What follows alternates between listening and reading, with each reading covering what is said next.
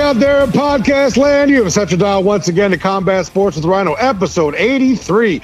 So I don't bury the lead as I tend to do. Our guest today, Vernon, Big E Lewis, LFA Heavyweight, 8-4, smashing machine. He's a wonderful guy. He's fighting for the LFA title on July the 30th on UFC Fight Pass. I can't wait. You guys are here. Super stoked. Really interesting guy. Really fun interview. So our schedule is going to be as follows.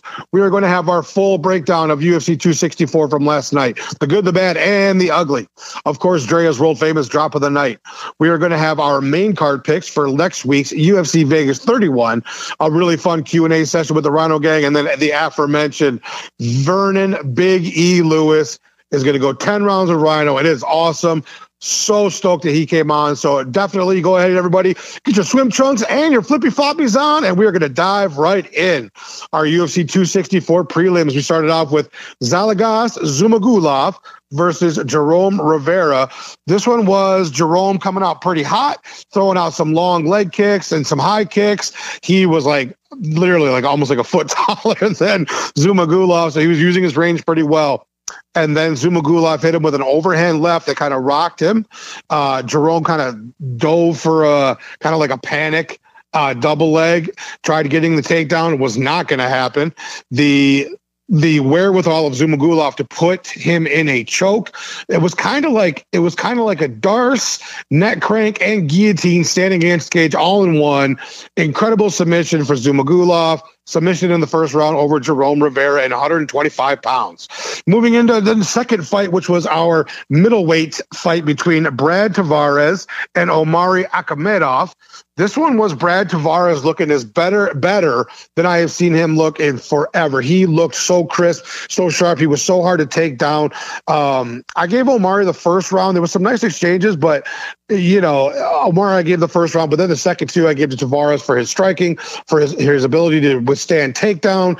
I'm very surprised that the judges made it a split decision, because I thought Tavares clearly won rounds 2 and 3. But the right guy won, Brad Tavares over Omari Akhmedov by split decision. Moving into 125 pounds, we had Jennifer Maia versus Jessica Eye. Now, I'm no Jessica Eye fan, right? But she was doing a really good job of pressuring. She was landing some good shots. The entirety of the fight was mostly on the feet.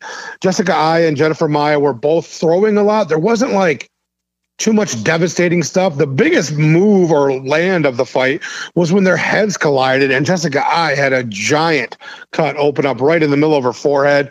They ended up giving the split decision to Jennifer Maia. One judge had it 30-27. I can't believe he didn't give Jessica Eye at least one round of that fight. But yeah, it was very close. So, I'm not going to bitch about it.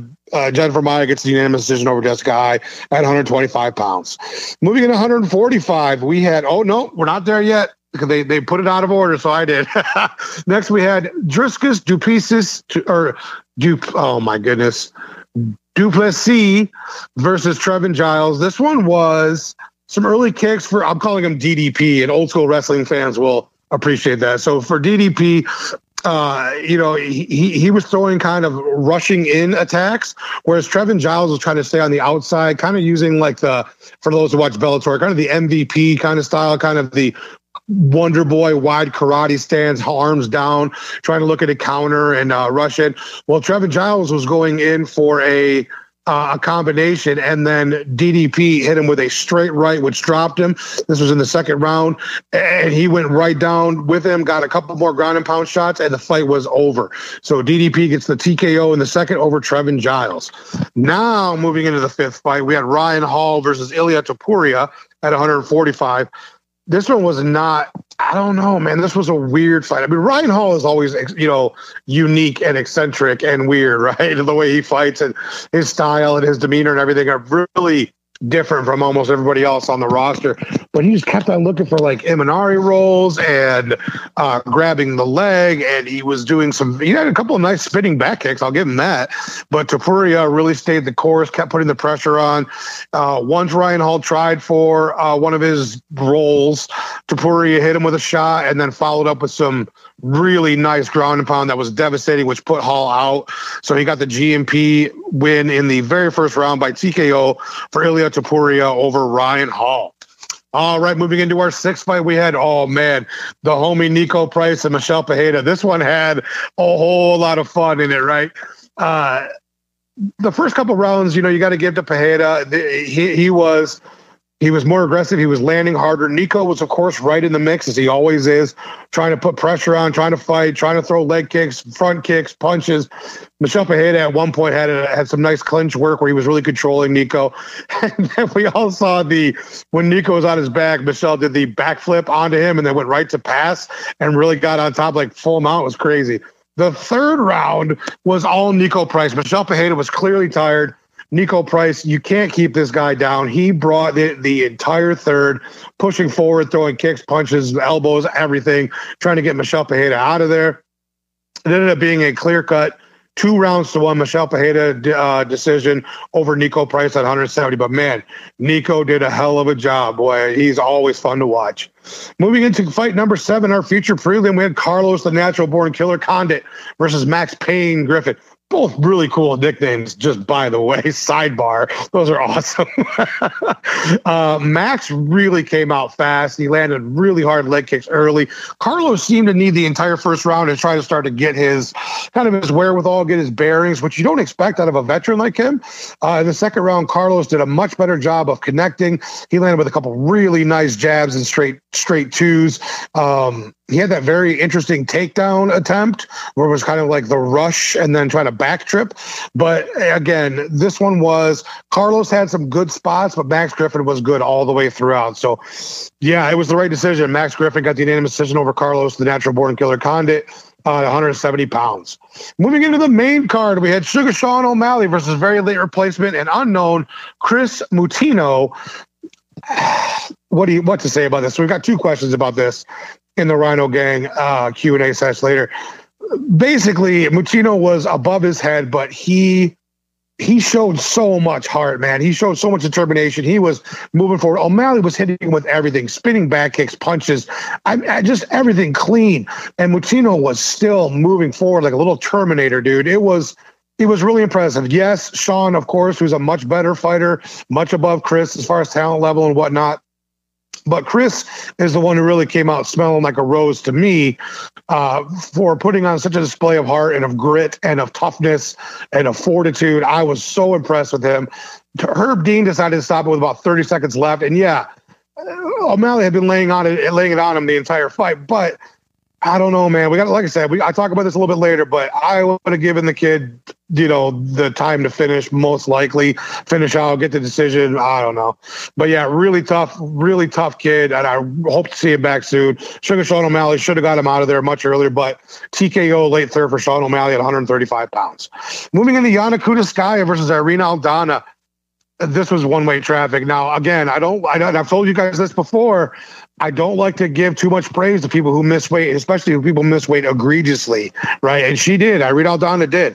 So I'm not going to talk too much about it. She got the very good win.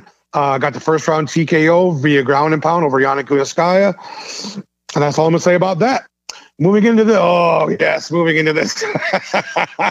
Tai Tuivasa versus Greg Hardy. Boo, Greg Hardy, boo.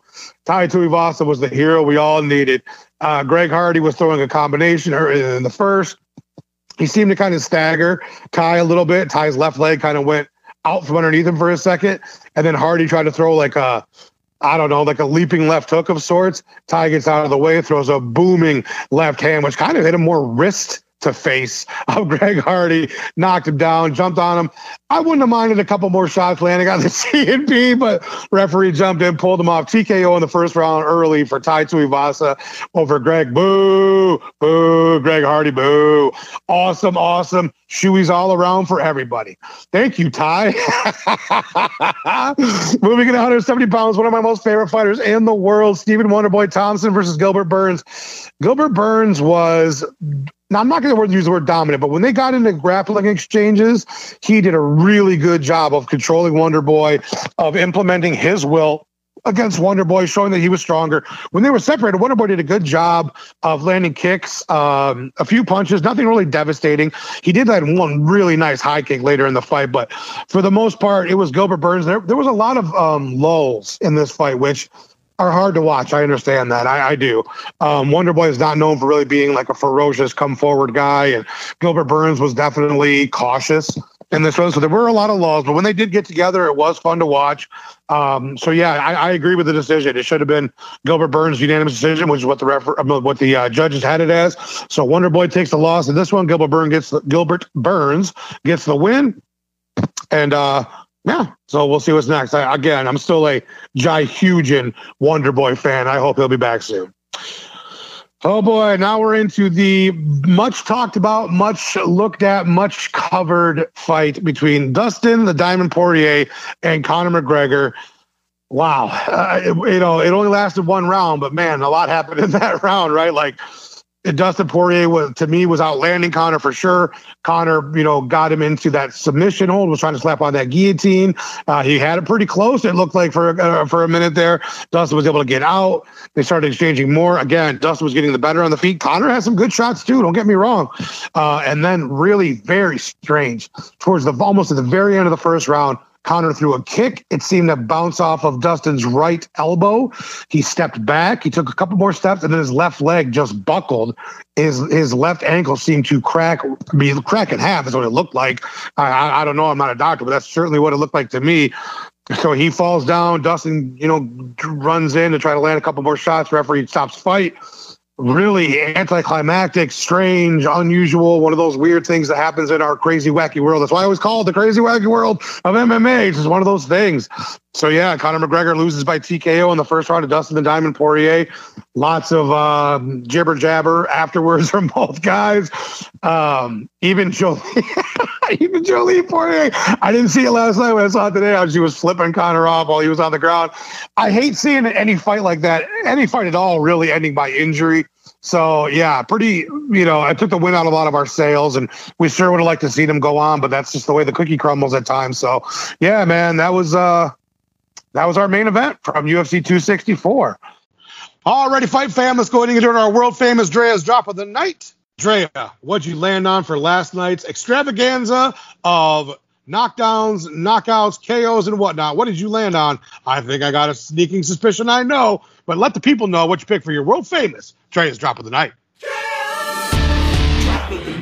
I'm so happy, first of all, to announce this week's Drop of the Night. And if there's anyone on this card I wanted to be KO'd, it was this guy. So, Tai Tuivasa versus Greg Hardy. Scary fight. We all knew it was going to end in a KO, and that it did. In the first round, they began throwing bombs. Hardy landed a right that wobbled Tai, but he stepped back. He evaded Hardy's left and threw a bomb of a left that just connected to Hardy's eye and dropped him, ending in a KO. So last night, Tai Tuivasa, you did God's work, and yes. I thank you, and you have received Drea's Drop of the Night. Hell yeah. It's funny. I was messaging with Janae, and I said, it was before they walked out. I was like, dude, all I need is Tai Tuivasa for however long it takes to knock him out. And I will consider myself, for at least the rest of the evening, Australian with tattoos on my sides, and I will drink beer out of random people's footwear if I have to, as long as Tai gets this win. And lo and behold, he did. And it's so awesome. Oh my God. Quickly, too. Yeah, that was exactly what we all wanted, needed, and otherwise. So yes, way to go, Tai. Bam, bam, Tuivasa. We love you, brother. All right, Drea, let's go ahead and do our picks for UFC Vegas 31. I'll let you go ahead and get us started with your pick for Mateus Gamrot versus Jeremy Stephens. I kind of went back and forth on this, but I think I'm going Jeremy Stephens. I think he's going to take it in round 2 with a TKO finish over Gamrot. Interesting. I've got Mateus Gamrot over Jeremy Stephens by a TKO in the 3rd. So right off the bat, we are at odds with each other for next week's picks, Drea. Next, we've got Rodolfo Vieira versus Dustin Stoltzfus. I've got a arm triangle in the 2nd for Rodolfo Vieira in that one. That's my very specific call. Arm triangle submission in the 2nd over Dustin. What's your call on that one at 185 pounds, Drea? I agree 100%. I'm also going Vieira round 2 sub. I didn't write down a specific sub, but the one you chose sounds good. For our co-main event, go ahead. Go you. You want to go? Yeah, why don't you go ahead and pick? Go ahead for our. All right, I'll go ahead then. So our co-main event at 135 pounds is going to be Marion Renault versus Miesha Tate. I think Miesha Tate has been out of the cage for too long. I think the ring rust will be a real thing. So I've got Marion Renault winning by unanimous decision over Miesha Tate in this one. What about you? I'm actually going the opposite. I think Miesha Tate takes it. And I was going unanimous decision for Tate. Alrighty, moving into our main event, we have Islam Makhachev versus Thiago Moises. I've got an armbar in the third round win for Islam Makhachev. Armbar in the third round at 155 pounds. What's your call on that one, feature player, Drea? I am going Makhachev as well, but I think it's going to go the full fight, and I think he takes it with the unanimous decision.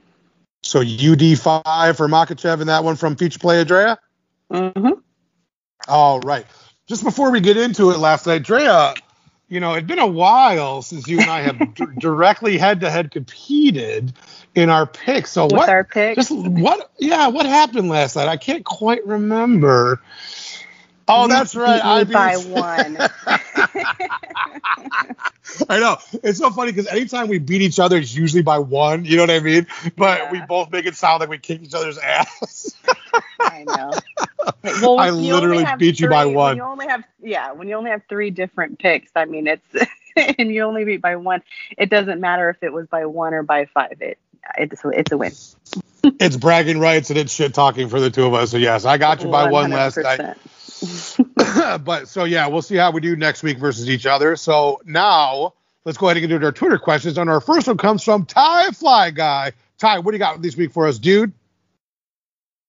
What is the most anticlimactic ending, in your opinion, in MMA history? To me, dude, it was McGregor Aldo, bro. So there was months, and I mean months, of promotion over multi-countries, media tours, incessant banter, countless vignettes of them, press conferences. It was an insane buildup, dude. I think the UFC spent more money on that buildup than any other fight before or since, to be honest, because literally it was multi-countries where they did stuff. And then the first punch landed in the first round, stops the fight. Oh, dude, Jose got put out. That, my friend Ty, was super anticlimactic for me. I was so ready for like an in-cage war between them. There was just so much buildup, and then it really fell flat. And I mean that in both ways. Like, it ended really fast, and Jose's face hit the mat very flat. So that was the most So that was the most anticlimactic for me. So yeah, big bummer on that one. Of course, last night was a bummer too, but I never like seeing a fight end on injury. But yeah, I got to go with McGregor Aldo, man. That's that one for me. So thank you very much, Ty. All right, let's move into our second one. Our girl, APB. APB, what do you got this week, my friend? What did you think about Herb Dean's weird stoppage? What are your thoughts on Coutinho's debut? I was so impressed by his heart and durability. He reminded me of Nate Diaz when he pointed and laughed at O'Malley a few times. He definitely made O'Malley work for that win. Just like you, homie, I was super impressed with the heart and toughness that Chris showed in there last night. Like, I can only speak for myself, but if I'm Chris, I want to finish the fight. I know that Herb Dean probably had it in his mind of, this has gone too far. But I mean, there's 30 seconds left. He's already taken so much damage, but he's still moving forward. He's still trying. I know he was getting worked, right? We all saw it. But just for me, I just put myself in his shoes as like, and not his being Herb, his being Chris. I would want to finish the fight. Let me go out, with the decision instead of the late TKO stoppage. So that'd be, that's what I would want. I hope they give Chris a much more skill set appropriate opponent for his next UFC appearance, because he's really earned that. O'Malley was far and away above him, right? We all saw it. We all knew it going in. Give Chris Coutinho a prelim fight with somebody around his skill level, and let's see what he can really do against somebody who's around his level. Let him get, some real time in there. Let him move up the ladder, at a normal rate. And let's see what he can do from there. I think the kid has a lot of skills. He has a lot of heart, obviously, and toughness. So, yeah, I'm really looking forward to him. I know he made a lot of fans last night. So, very cool question. Absolutely, APB. And as we always know, Dre, if you want to join with me, you can't be a wuss. Can't be a wuss. And have a puss. Have a puss. Well, we'll have to work on our synchronization on that a little bit. But I know our third question comes from the homie Rage of Sweet Potato. RSP, what do you got this week, dude? First off, can we just take a moment to all appreciate the good work that Ty Bam Bam Tuivasa did last night? Yes, we can. I genuinely don't know if there has ever been a more satisfying series of events in a heavyweight fight. The shoey was amazing, the KO was absolutely brilliant, and the walkout music was utterly perfect. Walking out to the Spice Girls before kicking Greg Hardy's ass was beautiful. So, what are some of your favorite walkout songs and fighter entrances, boxing or MMA? Definitely, dude. So, number one, everybody knows I'm a huge Fedor stan and always have been. But, man, if you watch Fedor's walkouts, it's almost like the MMA equivalent of pro wrestling's Undertaker. I mean, it is chilling. The way that the music is like this really like old school music, and he comes out and he's got that stoic look and those cold dead eyes, and behind him on the Jumbotron would be like winter, right? It was just this whole scene.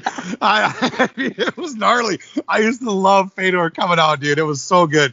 I thought the Sexy Yama, where he would do the kind of the synchronized bowing with his team to Time to Say Goodbye, was very interesting and unique. Michael Bisping coming out to Blur song 2 was always really cool, especially when he was in England, because they would just lose their shit over there, and it was awesome.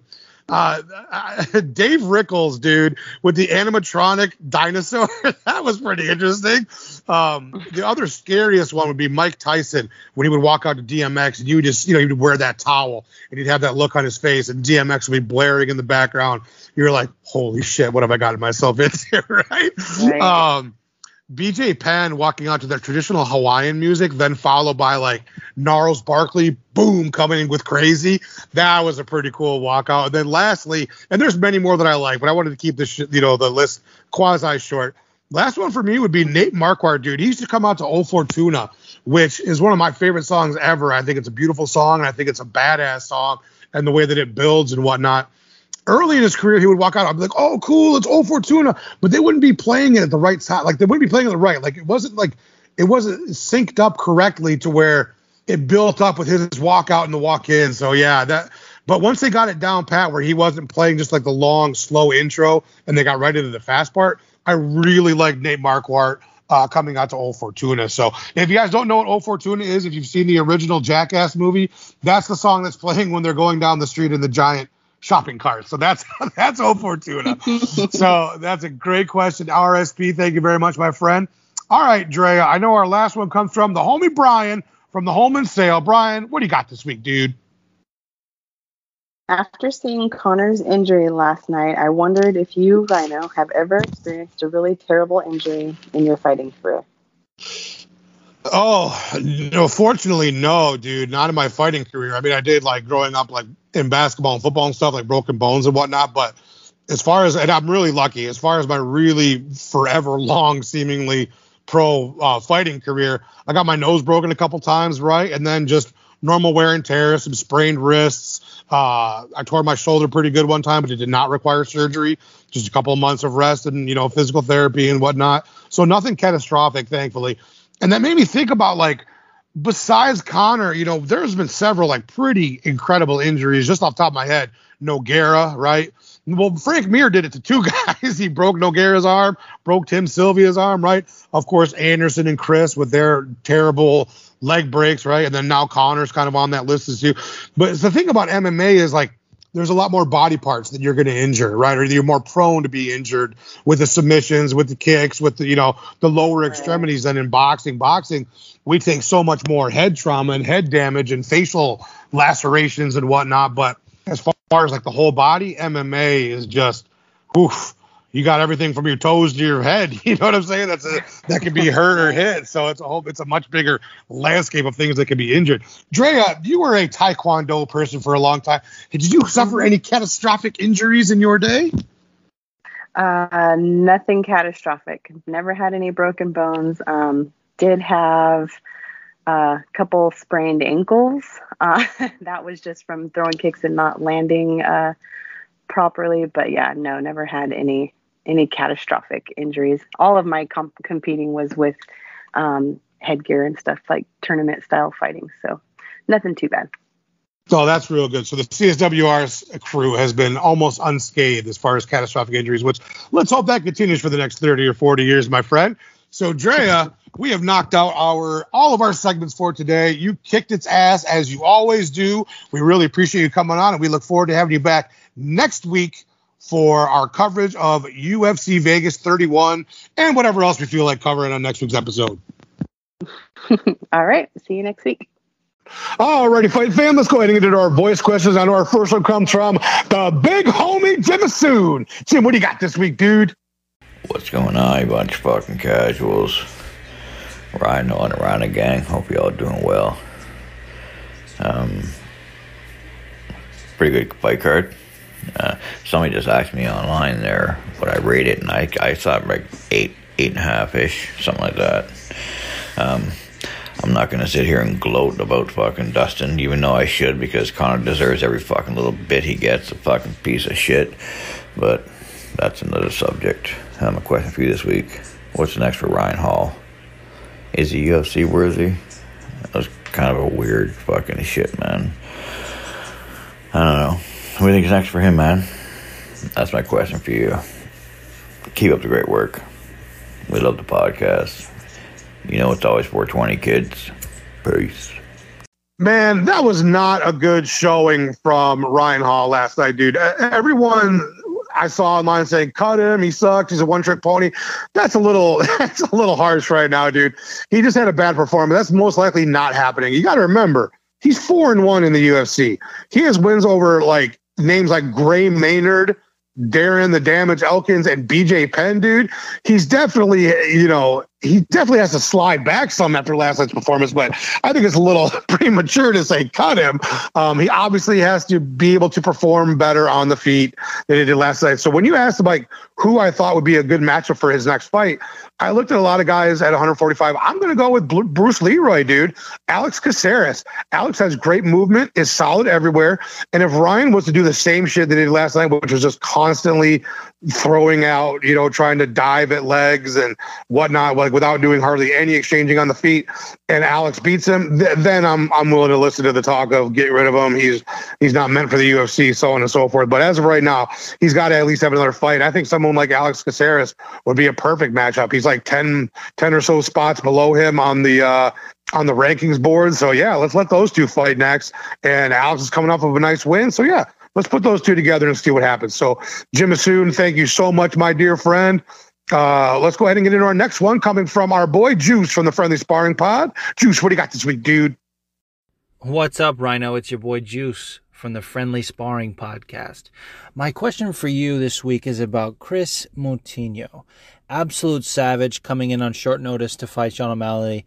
Apparently he was in camp for a fight, but he wasn't in camp for Sean O'Malley, and it surely wasn't for the UFC. So massive respect to him for almost going the distance. I mean, the stoppage itself, in my opinion, was a bad stoppage. It was early, but let's be fair, it was a prolonged beating. So I'm not going to be crying rivers about it. But I mean, I would love to hear your thoughts on the stoppage if there aren't too many questions about it. But otherwise, reportedly I think they got the fight of the night bonus. I guess he walked away with $75K. Is that enough to take a beating like that from Sean O'Malley? And if not, what is? Obviously, we can't expect him to get a huge payday on his debut, but come on, dude. We need better. So I'm torn on this one, buddy. And I talked about it a little bit with APB's question. On the one hand, even with like 30 seconds left, another O'Malley flurry or strike could have done more real damage to him. And he'd already taken so much. But then like the other side of it is the fighter in me would be so pissed off if I had already gone through all of that just to have the fight get stopped with such short time left and not let me finish, right? So yeah, I'm kind of torn on that, but I could see it from both sides. Again, if it's me, I want to go the distance. As far as fighter pay, short notice in a 15-minute beating, dude, is it worth $75K? I don't know. I can't speak for anybody else. I can speak for myself. $75,000 is a lot of money. And yeah, if it was me, I would sure do it, dude. So obviously I'm for UFC fighters getting more compensation from the company's profits, right? Getting more money, getting a bigger check every week. But $75,000 for a debut, even though it was against Sean O'Malley and he did take a beating, I think $75,000 is a whole lot more than the vast majority of anybody else who debuts in the UFC gets. So, yeah, I think it's all right, I guess. It's hard for me to say, but the long and short of it is, would I take that for a 15-minute beating? You bet your bottom dollar I would, bro. So, Juice, thank you very much, my dear homie. Make sure you check out the Friendly Sparring Pod. All right, our next one, actually, it's like almost a two-parter, but our next question comes from the homie D-Crons. D-Crons, what do you got this week, dude? Rhino, my bro, what's going on, man? That was a fun, interesting night of fights. It'll be really interesting to see what Conor does next, if anything, other than run his mouth.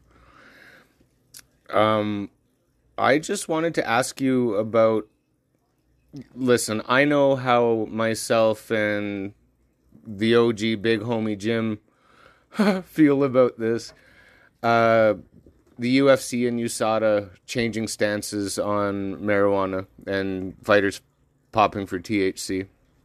Do you think they're going to overturn some, fights that have been lost? How is it going to change the landscape? And how much happier is this going to make people? Anyway, love you, bro. Can't wait to listen to the show. Rhino Gang, gang, gang. I also had to add, often imitated, never duplicated, copywritten by the big homie, Jim Asoon. It's always 420, kids. Peace. Yeah. So do I think that the marijuana rule change is going to have any effect on like previous situations retroactively? No, homie, I don't think so at all. I think that would take so much time, money, and effort. I just can't see it happening. It was the rule in place at the time, so that's why they were able to, overturn wins and not let fights happen and so on and so forth. But yeah, moving forward, I think it's a good thing.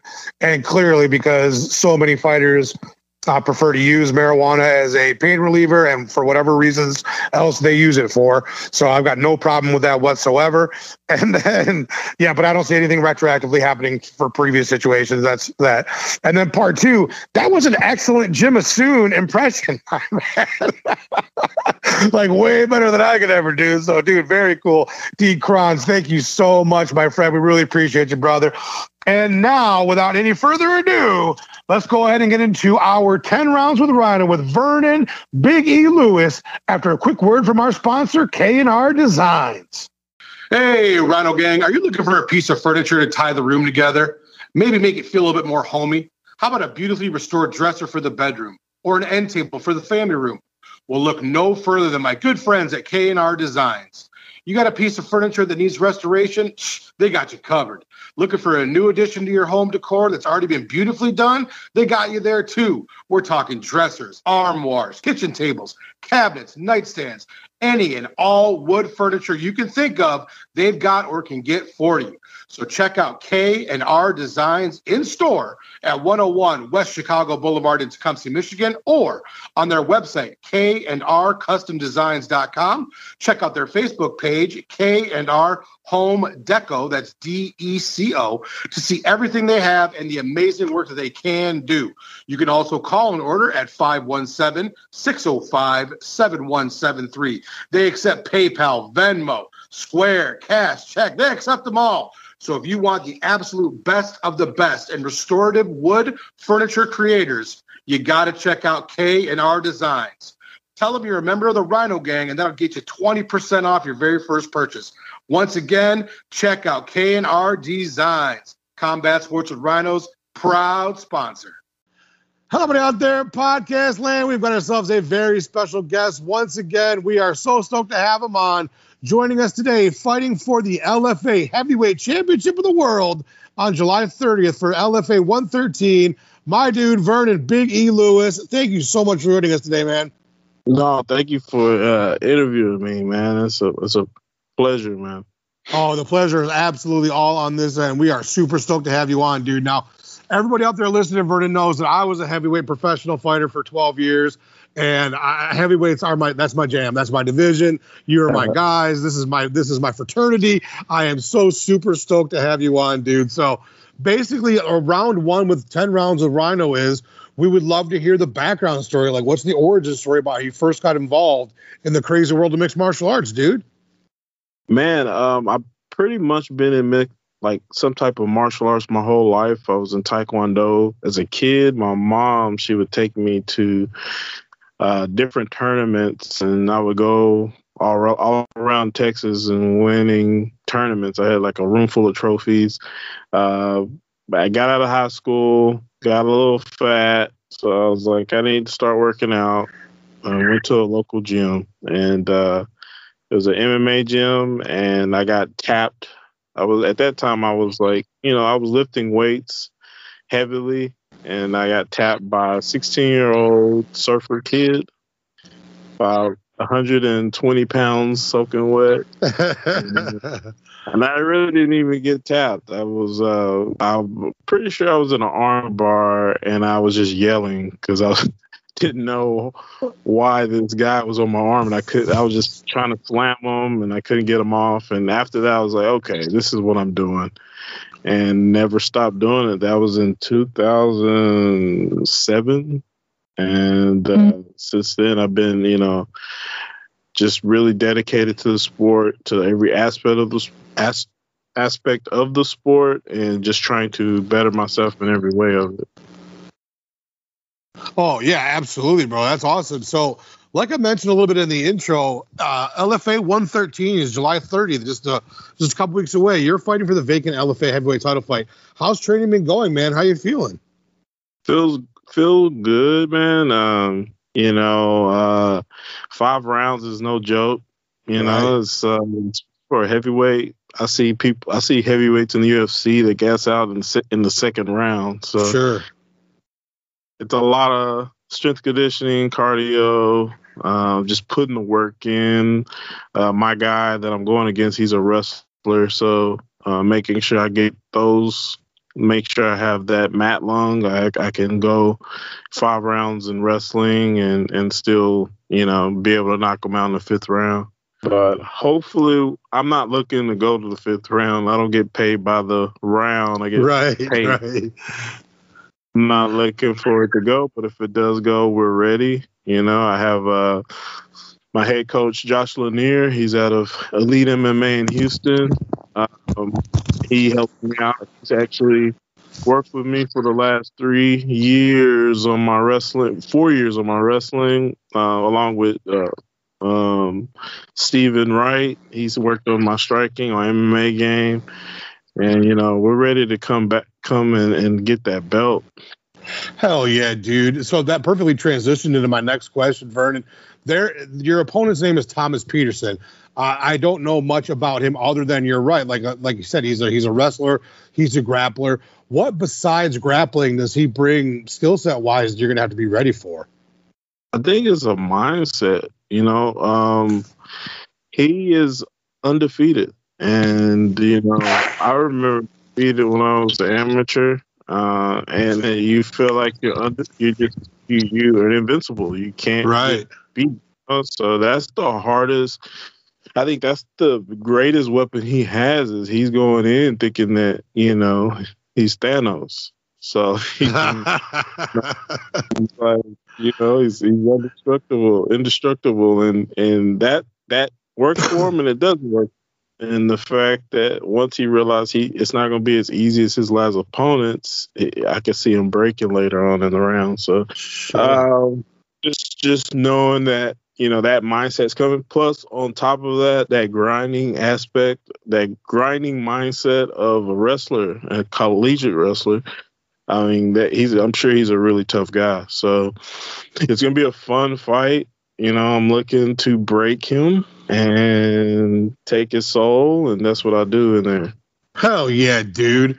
So the nickname Big E, where does that come from, and who gave that to you? Actually, it's a weird story. We like those on this show, bro. Let us have it. When I first started going to the gym, when I got tapped by that 16-year-old kid, the surfer kid. away. Well, his nickname is Grasshopper, and Brandon, he still trains. He's still a beast. We still spar. Like, we still grapple. He's a good dude. But we've been at it around the same time. But he hasn't fought or anything. But he's a crazy on the ground. But pretty much, one of the guys I was training with, the name was Kel Grady. He told me he was also a fighter in Waco, and he said I looked like a fighter off of a video game named Big E. So I was like, cool, whatever. And people around the gym started calling me Big E. Well, like 6 months later, I had my first amateur fight. And I was thinking about, at that time, nicknames was a big thing in MMA. And I was brainstorming on what I wanted people to call me. So I was like, this is I don't know what name I came up with. It was some crazy name. And I was just pretty much saying, this is going to be my name. I want everybody to call me this. They called me. That's what, like, when the ring announcer, they used that name.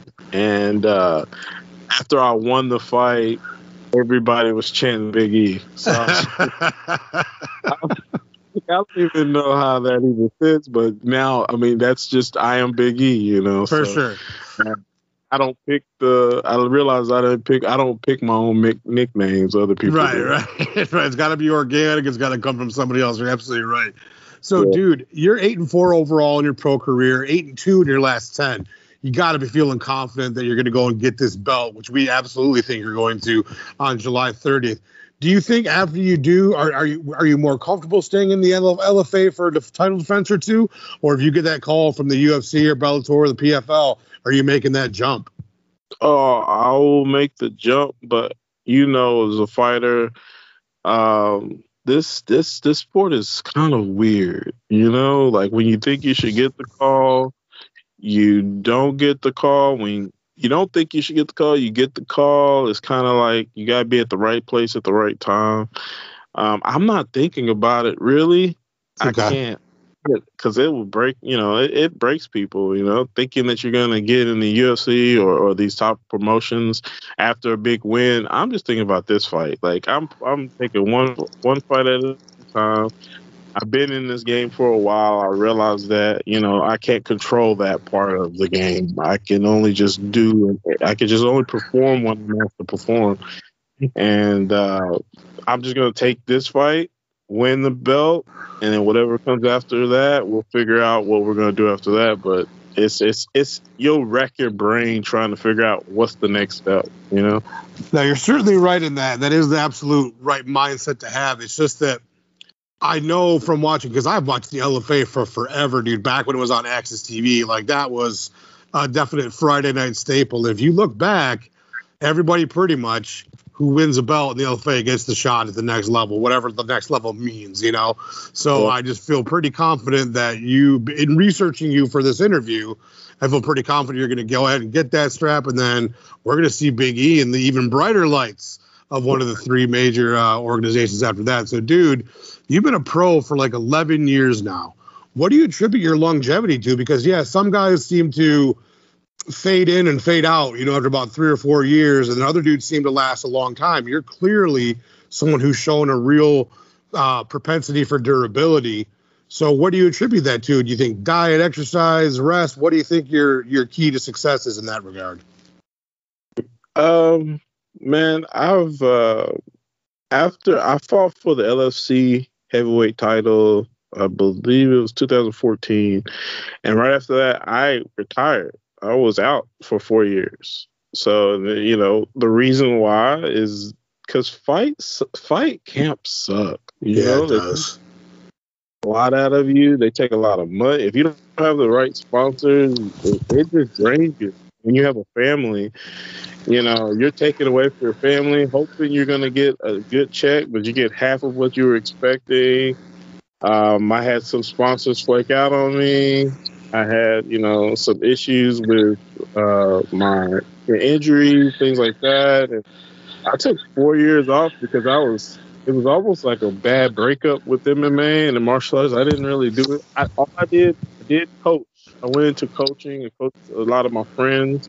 and went to their fights, cornered some fighters. But as far as training, I got a little overweight. I was just kind of and my longevity came from, I went through the police academy. So one, it's a lot of answers to that question. Like, I've loved martial arts. I was Kung Fu flick. I loved Kung Fu flicks as a kid. Martial arts movies. I watched Best of the Best the other day, by the way. Oh, sweet. I remember the second one better. Best of the Best 2, I was more of a fan of, with where they fought the South Korean team. That's the second one, isn't it? No, that's the first one. Oh, okay. The one where Tommy wants to avenge his brother, but he doesn't, and James Earl Jones is their coach. Is that 2 or is that the first one? The first one. Okay, well, I loved that one. Which on that one, that was awesome. Second one was like underground fighting, like MMA. Oh, okay. So yeah, definitely then just Best of the Best. Yeah. But I love martial arts. I love it to death. I'm a martial artist. My wife, she, at that time when I retired, she was like, "You need to get back in the gym. You are depressed. It's just a part of who I am. I am martial arts. So when I'm like 75 years old, I'm going to be competing in some aspect. Maybe it's, in a jiu-jitsu tournaments or whatever. But I had a friend of mine the other day. He told me, "You're the most persistent, I've ever seen." I don't know. I have no quit. I just love doing it.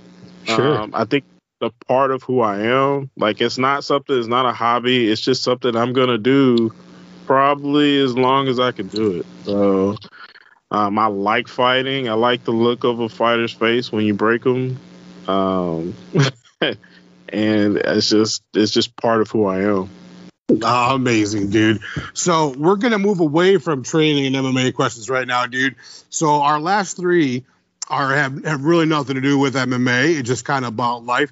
So just kind of tell us, like, away from the cage, away from training, away from all things martial arts, what are some things you like to do, man? Are you an outdoorsman? Are you a gamer? What are some things that Big E likes to do in his downtime that don't involve fighting?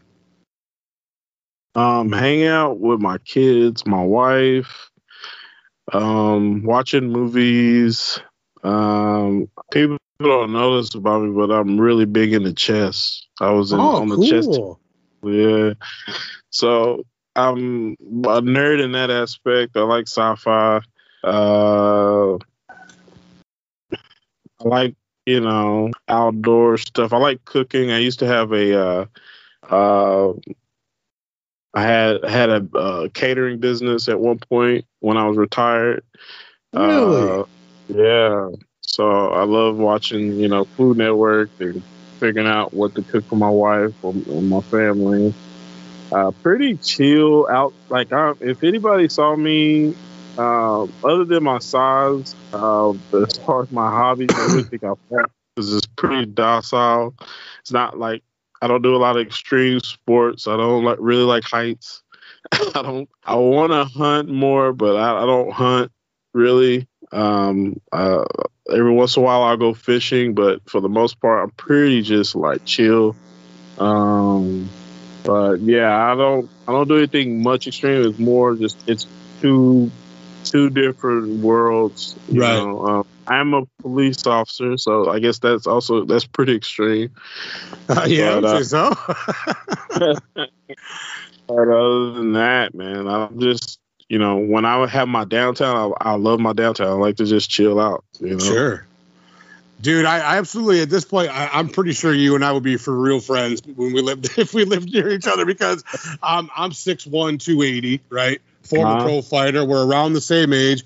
I used to work in the criminal justice field. I love the Food Network. This is like listening to an interview with. I'm like, dude, I love this guy. This is my guy. So we got your out of the cage activities now, dude. Now we talked about food a little bit, but round 9 with Combat Sports with Rhinos, 10 rounds with Rhino is always the same for every fighter, dude. We love to hear about. We love to know. You've already won the fight, whatever fight it is, You've won your fight. Camp is over. It's time to just chill, relax. You're going out with your family. You're going out with your friends. what are you going to really indulge in food-wise, and where are you getting it from? I know Houston and the surrounding areas has some of the best eateries in the world, but what is Big E going for his post-fight celebration meal? Tacos, man. Tacos. Yeah. I'm going to get the most dirtiest food truck I've seen. Like, I'm not going to go to no like fancy restaurant. I'm looking for a food truck with the wheels deflated. Like, so it's a permanent spot. It's a permanent spot. There's some crime happening around that area, right? And I want some really, really hot like salsa on it, and yeah, that's in a cold beer, and that's it. That's the meal right there. Hell yeah, dude! You know what's funny is that another Texan big man, big puncher, Ike Villanueva, I had on a few weeks ago. He said the exact same thing. He's like, man, he's like, you know, he's in Texas as well. He's like, man, it's tacos and a beer all day, and like. Yeah. I literally went out the next day and I had to go to find a food truck and get some tacos and a beer because it sounded so perfect. So Vernon, you have careened your way into the 10th round, and this one, my friend, is the easiest of them all. Just let the people know your socials so we as fans can kind of follow you along in your career and kind of keep tabs on you moving forward. So just share your social media socials with us, dude. Yeah, it's Vernon Big E Lewis everywhere. So if Instagram, Vernon Big E Lewis, you can find my fan page, Vernon Big E Lewis. Also my personal page. I don't really add many people on my personal page, but Vernon Lewis, you might can sneak through. We got, everything else, Vernon Big E Lewis. I try to keep it simple. Sure. So Twitter, Instagram. Yeah. Everything awesome. Big E Lewis. Dude, that's perfect. Can I shout out my sponsors? Oh, of course you can, man. Have at it. Yeah. Backyard Bar and Grill in Waco, Texas. Hecho in Waco, Texas. G2 CBD in Waco, Texas. 5-Star Nutrition, Waco, Texas. J Pedal, Waco, Texas. Rock Ready Printing and Designs, Waco, Texas. Omega Delta Phi, Fort Worth, and my gyms, War Room in Fort Worth, Elite MMA in Houston, and Select Jiu-Jitsu in Waco, Texas. Hell yeah, dude. That was awesome. So, Vernon, again, we appreciate it so much, my friend. We are all going to be rooting for you and tuning into UFC Fight Pass on July the 30th to watch you win that belt for the LFA. We are so stoked for that, dude. And once again, thank you so much for joining us today. Yes, sir. Thank you, man. It was a pleasure. Thank you very much. This is Vernon Big E Lewis, and I just went 10 rounds with Rhino. Very cool interview with Vernon, man. I have seen him fight one time before, but now that, I've gotten to know him a little bit and I researched a bunch of his fights, I am so excited for his title fight for the LFA on July 30th, man. I hope everybody checks it out on UFC Fight Pass. So I want to give a shout out and our outro to our dear homies who participated in the forum this week, to Ty Fly Guy, to our girl APB, you can't be a wuss and have a puss, to the homie Rageous Sweet Potato, to my boy Brian from the Holman Sale, to my dudes Jim Assoon, Juice, and D Crons for the voice questions. Thank you so much, my friends. Some other people in the Rhino Gang I want to give a shout out to, of course, my friends Pokey Mama, Ashley from the Silly Little Pod, our girl from Sweden, Brat, Ms. Fight Diva, Marquise from Weak Sauce Radio, my boxing broski, all the homies of the Rhino Gang GC, gang, the ladies of the PRG, I appreciate you guys so much. My homie Mike Morgan, give me the crew. From the Shots Fired and the Wocast, my Underdog MMA fam, the homie Cyrus King, of course, to my Triple D, to Drea, D Reigns, Dave Fretz, the Einstein of graphic design, D Reigns, the best engineer of the biz, Drea, the future player, and the queen of the drop of the night. Thank you guys so much for being the backbone of this operation. Be kind this week, dude. Practice self-care. Call a friend or a family member you haven't talked to in a long time. As always, have a good week. And forever, Black Lives Matter, and we will see you next week. Cage Side!